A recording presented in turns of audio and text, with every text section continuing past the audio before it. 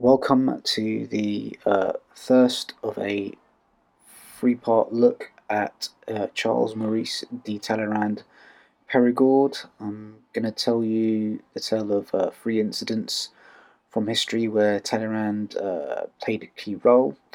Chuck was born on the 2nd of February 1754 and died 17th May 1838, aged 84.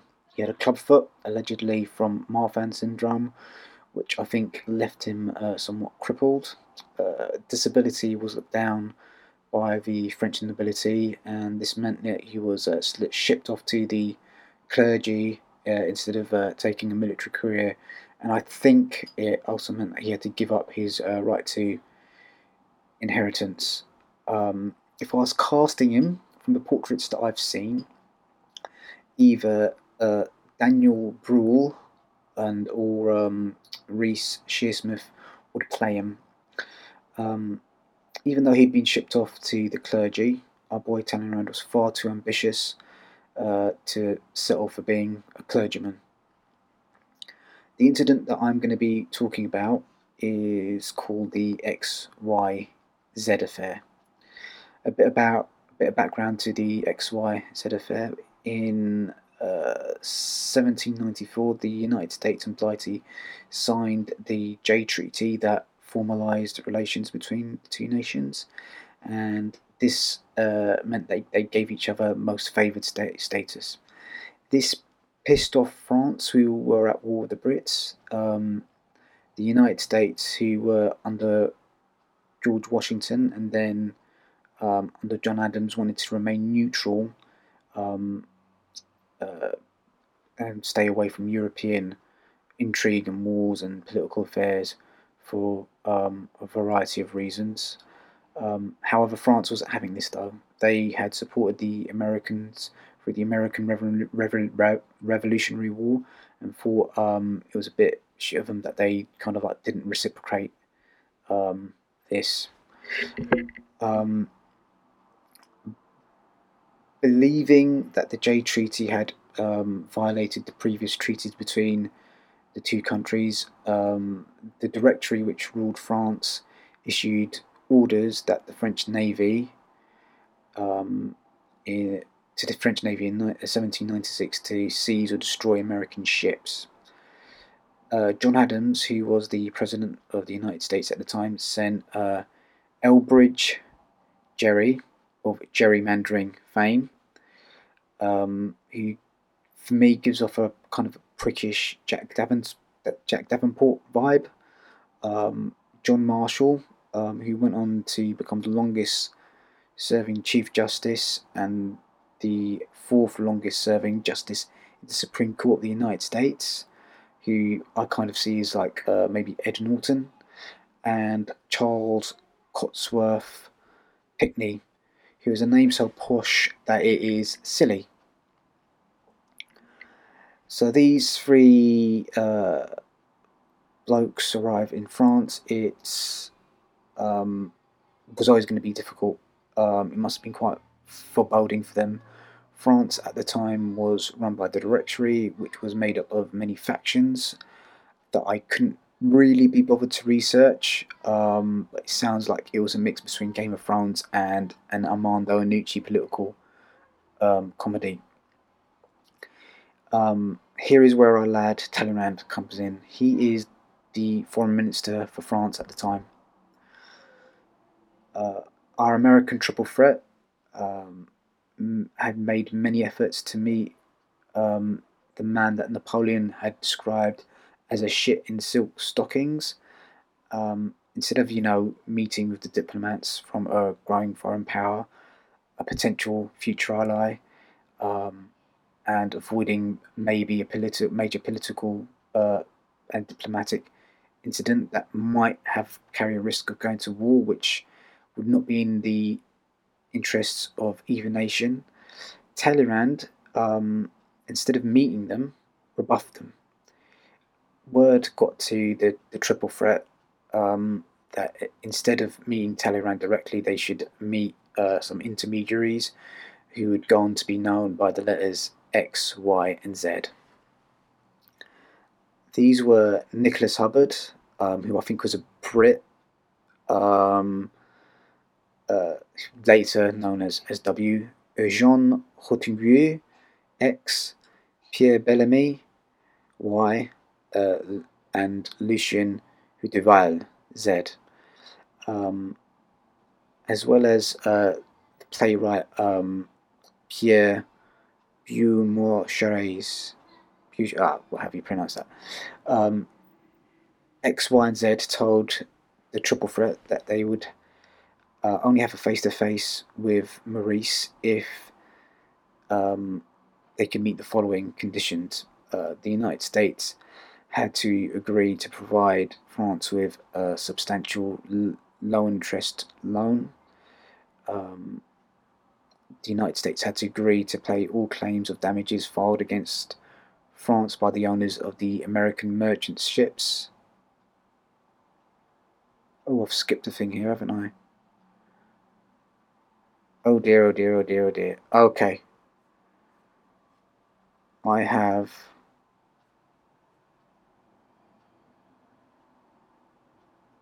Have I skipped a bit? No, I haven't. Okay, no, I haven't skipped a bit. All right. Oh, thank God for that. So at this point, France was attacking American ships and seizing them, and our boys in the Triple Threat to come down. Okay, so that all kind of makes sense. All right. Okay, I thought I'd missed a bit. Crisis averted. Um, so they wanted a face to face with Talleyrand, so both nations could avoid war and sort of stop this silliness. So the conditions that Talleyrand told his intermediaries to tell the Triple Threat were asking for demanding a low interest loan, that the United States would pay all damages filed against France by the owners of American merchant ships that were sunk or seized by the French Navy, and that the United States would have to pay a bribe of 50,000 British pounds directly to Talleyrand himself. 50,000 pounds back in those days. I don't know how much that is in modern money, but it's a lot. It's a lot. Maybe like 20 million, something like that. So, diplomacy, yeah. Diplomacy or diplomacy? Diplomacy. Let's go with diplomacy. Uh, Never changes, does it? I mean, imagine asking the Americans to pay a bribe. Such a thing would never happen these days, would it? And even if you did ask them, the Americans would never pay a bribe, even if you asked them to, would they? I don't know. Maybe, I don't know. Look, listen, shut up. Right, the Triple Threat weren't minded to pay or pay the bribe or to agree to the other terms. From the sources I've read, this was either out of a sense of moral outrage or because they doubted whether even if they did acquiesce, that they would get what they wanted. Our boy Pickney was supposed to have responded when he heard these terms, no, no, no, not a sixpence. A lot of the sources I've read also think that Talleyrand always fully intended to meet with the American delegation at some point, but he was delaying doing so he could enrich himself and kind of build up some flex within the directory. Word eventually got back to John Adams, and he was asked by Congress to release the diplomats' reports regarding what had transpired in France. Now, political situation over in the United States at this time is kind of like well covered by the series John Adams, starring what's his face, and it's too complicated to kind of like get into here. But John Adams handed over the names, handed over the reports, but redacted the names of the French agents because he needed to kind of like work with them in the future, probably at some point. So he replaced them with the letters X, Y, and Z, and that's that's the name, the XYZ affair. Um, People stateside were pissed off. There were calls for war. Uh, John Adams started preparations for war that included commissioning warships that would go on to form part of the United States' first standing navy, and establishing what would then go on to become the Marine Corps. In July 1798, orders were given for American ships to start attacking French vessels. 2 years of basically 2 years of a naval war basically followed. It's called a quasi-war because I don't think it was formally declared that the two nations were at war, but it was a lot of naval battles that was going on about this time between the two nations. I think France were kind of working with the Spanish, and the Brits were kind of working with the Americans. The thing about doing a history podcast is that it is entirely possible for you to go down a Wikipedia rabbit hole of events and people. The quasi-war sounds like it'd make for a really good HBO series, or maybe a series of movies. This is because the Brits were also attacking the French, but there was no real cooperation between the two military forces, and obviously, as I mentioned, the French working with the Spanish because each of those nations had interests in the United States or the American continent at that time. So France had the sort of like Louisiana area. Spain obviously had their colonies there, and the Brits obviously had interests there as well. So it would have, for me, that seems like a quite interesting conflict to kind of look at. Maybe one for a later date. So, according to Wikipedia, the American losses were as follows. Before the US military involvement, there were 28 killed, 42 wounded, 22 privateers captured. Privateers, the history of privateering would make for quite an interesting podcast as well. There were over 2,000 merchant ships captured in total before the military involvement by the United States. After the United States military involvement, there was one ship captured, which was later recaptured. 54 killed and 54 plus killed and 43 plus wounded. I couldn't get any firm figures on the French losses. I think there were about 85 French privateers that were captured, and who knows how many lives lost or how many ships that were captured as well. And all this happened, remember, because Talleyrand wanted a bribe. And the fact that he survived this and many other controversies, both before and after this event, demonstrate kind of what a savvy political operator he was. So how did this all end? John Adams didn't want a full-scale war, despite getting aggro from the types of pricks that always call for war, whatever the circumstance, and who sadly are still a feature in politics in modern-day Europe and the United States. Talleyrand, from most of the sources I've read, probably realised that he'd overreached.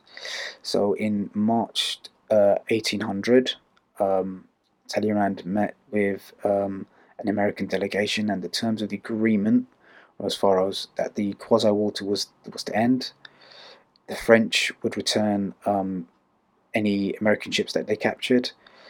The United States agreed to compensate its citizens for damage inflicted by France on American shipping, which was about 20 million US dollars. The United States government only ended up paying 3.9 million to the heirs of the original claimants in 1915. The Franco-American alliance was terminated the US and France granted each other most favoured nation status. The United States and France re-established commercial relations on terms similar to those outlined in the Franco-American Alliance. The new agreement in the 1800s also ended the 1778 alliance between the United States and France, and it released sort of like France from, as I mentioned, any sort of like financial responsibility to the United States shipping and commerce since the start of the kind of like French Revolution. The Quasi-War and the XYZ affair contributed to John Adams losing his bid for re-election due to the unpopularity of a series of acts called the Alien and Sedition Acts, which were passed during this period. The Alien and Sedition Act is another thing that you could do an entire podcast on. Very interesting period of history. You should go and research on Wikipedia. It also resulted in the passing of something called the Logan Act, which criminalised the unauthorised diplomatic negotiations by private United States citizens. Again, I think that's a movie there. There's this guy. There's this Quaker called Logan that goes out to France to try and negotiate for peace with Talleyrand, and he had absolutely no authorization. What else happened? Let me clear my voice. Sorry. I wanted to find out about what the effects of the affair and the war in France were. But a lot of it's in French, and I can't read French, so I'm just giving you kind of what happened in the United States. If there's any sort of like French listeners out there, if you could kind of let me know what the effects in France were, that would be really interesting. And remember, all this stuff happened because Maurice wanted a kickback. What a cunt. So talking of Talleyrand, what happened to him after this? Well, he kind of survived, and kind of like how his tale ended is a story for another time. I hope you enjoyed this podcast. I've used kind of a lot of websites to put this together. It took me quite a long time to do. So I used fortco.com, historystate.gov, Wikipedia. Yep. Okay, thanks. History.com, politico.com, mountvernon.org, the History Junkie, ruminate.com, Talleyrand.org, historicafandom.com, nightrose.tersendesign.com, the Telegraph, robsonlibrary.com, kiplingsociety.com,